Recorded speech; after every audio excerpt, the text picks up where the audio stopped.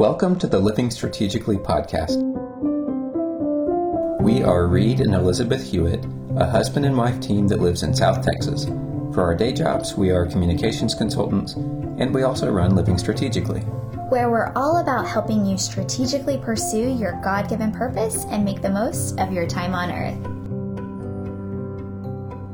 Before we get started here, we have an exciting announcement. We now have an ebook available as a free gift to you. It contains 20 pages that can help you live more strategically. We cover topics like the 5 keys to living a strategic life, simple living in a chaotic culture, running with freedom, and understanding prophetic urgency.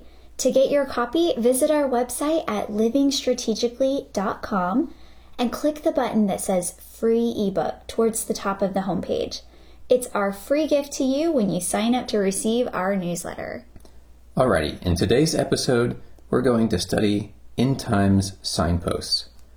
When it comes to studying end times prophecy, there are books and blogs and Bible studies beyond number.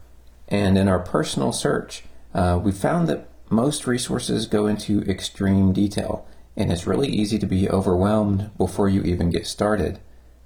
So what follows is our attempt to take a step back and look at the big picture and share some signposts that can help us identify where we are on the biblical prophetic roadmap. God has given His children knowledge of these signposts ahead of time, so we'll know how to best use our time and prepare for what comes next. That is what Living Strategically is all about. So when did the end times start? Well, technically, the end times started in the 1st century AD. The apostles considered themselves to be living in the end times, which biblically means the period of the New Covenant leading up to the second coming of Jesus. But there are many signs which show we are nearing the end of the end times, the events of the book of Revelation that describe the final years leading up to the return of Jesus Christ. In Matthew 24, Luke 21, and Mark 13, Jesus gave a list of the beginning of birth pangs that would be precursors to His return, including persecution of the saints, false messiahs, wars and rumors of wars, famines, pestilences, and earthquakes. But Jesus is careful to explain that although these things must happen, they do not mean that the end is near. However, there will eventually be one giant, unmistakable sign that ushers in a great tribulation, followed immediately by His return. But more on that in a moment. The takeaway from these prophetic passages is that there are signs to watch for. We are not completely in the dark, and while no one knows the day or the hour of Christ's return, we should be able to see it coming. So let's look at what the next signposts are.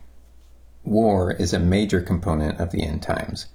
Now, war has been a regular feature in most of human history, and it is one of the things that Jesus said does not, in and of itself, mean that the end has come. However, it is still worthwhile to pay attention to military actions in the Middle East because there are some unfulfilled Old Testament prophecies about wars.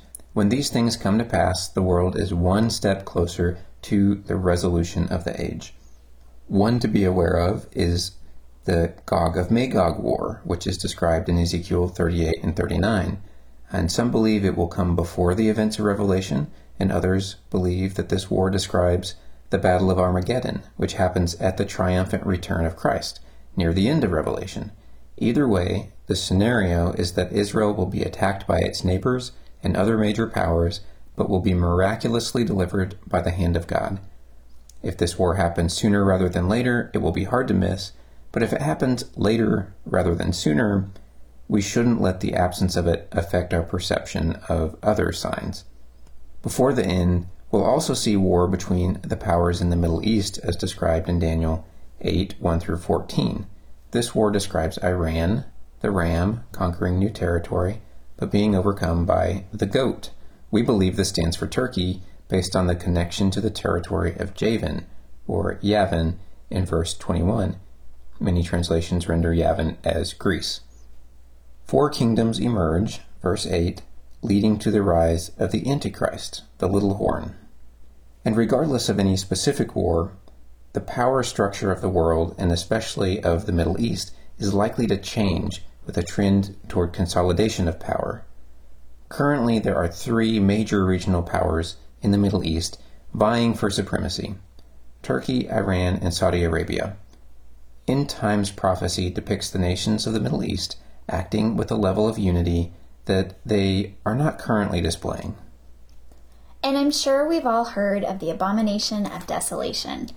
This is the big one, the sign that cannot be missed, the linchpin of end times prophecy that both Jesus and Paul give as a foolproof reference point. That's right. Daniel 9:27 lays the foundation. He says of the Antichrist, "And he will make a firm covenant with the many for 1 week, as in a week of years, meaning 7 years. But in the middle of the week, 3.5 years, he will put a stop to sacrifice and grain offering, and on the wing of abominations will come one who makes desolate, even until a complete destruction, one that is decreed, is poured out on the one who makes desolate." Jesus adds some detail in Matthew 24. "Therefore, when you see the abomination of desolation, which was spoken of through Daniel the prophet, standing in the holy place, let the reader understand, then those who are in Judea must flee to the mountains.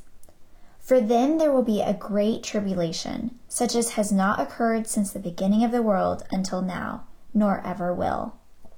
And then Paul makes it crystal clear in 2 Thessalonians 2. "Now we request you, brethren, with regard to the coming of our Lord Jesus Christ, and our gathering together to him, that you not be quickly shaken from your composure, or be disturbed, either by a spirit, or a message, or a letter as if from us, to the effect that the day of the Lord has come.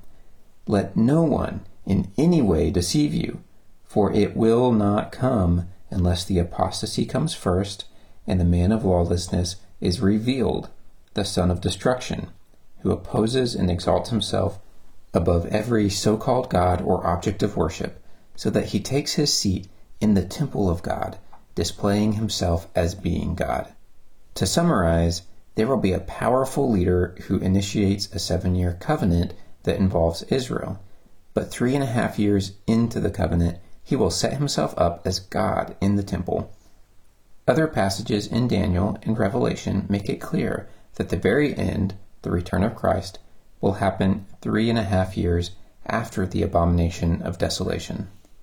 When we see something that looks like the 7-year covenant, we should be on very high alert. When we see the abomination of desolation, we will know exactly, beyond any shadow of a doubt, where we are on the calendar of end times prophecy. And it's worth pointing out that the abomination of desolation requires the existence of the temple and the reinstitution of the Torah's sacrificial system in Jerusalem. If that seems far-fetched to you, consider that 100 years ago, most people thought end times prophecies about the nation of Israel could not possibly be literal, because there was no nation of Israel. If God can bring back an entire nation to validate his word, he can bring back one building. Amen. The entire tribulation that surrounds and follows the abomination of desolation is described in great detail in the book of Revelation. One key in studying this book is to look for Jesus in what you read. The very first verse says, "The revelation of Jesus Christ, which God gave him to show to his bondservants the things which must soon take place." Our faith in Jesus will get us through any trial, and we must remember that all the trials the earth will go through in the end times are part of the plan of God. He will sustain us. Don't let your hearts be troubled. We know there will be war and terror and severe weather during the tribulation. There will be an increase in the shakings that God sends on the earth, first with the sealed judgments, see Revelation 5 through 7, and then the trumpet judgments, see Revelation 8 through 9. These shakings are meant to bring people to repentance, but the majority will not turn to the Lord as their Savior. Satan will keep his stronghold on many. Now, it's our belief that the rapture is described in Revelation 14 through 16. The wrath of God greatly increases after this point, figuratively pictured in Revelation 14:17 through 20. His wrath takes the form of the bowl judgments in chapters 15 and 16 and culminates in the Battle of Armageddon, Revelation 16, 13 through 21. Now we've linked all these verses below so that you can read the context for yourself. As one begins studying prophecy of the end times, fear is a common reaction. But fear is a weapon of the enemy. Scripture never tells us to be afraid of the world or the powers of darkness. Be sober, be vigilant, yes, but never lose sight of the one who wins in the end. Now you know the main signposts to keep in mind as we stay alert for the approach of the end of the end.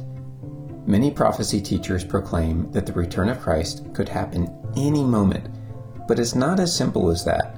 God has a specific timeline for the events of the end times, and in His grace, He has revealed enough of it to us that we shouldn't be lost or confused when we see it unfolding.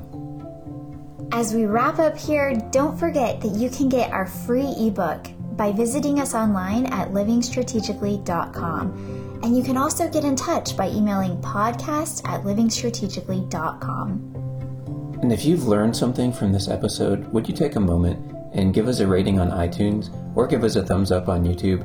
That helps more people discover the podcast. All right, y'all. Until next time. Keep living strategically.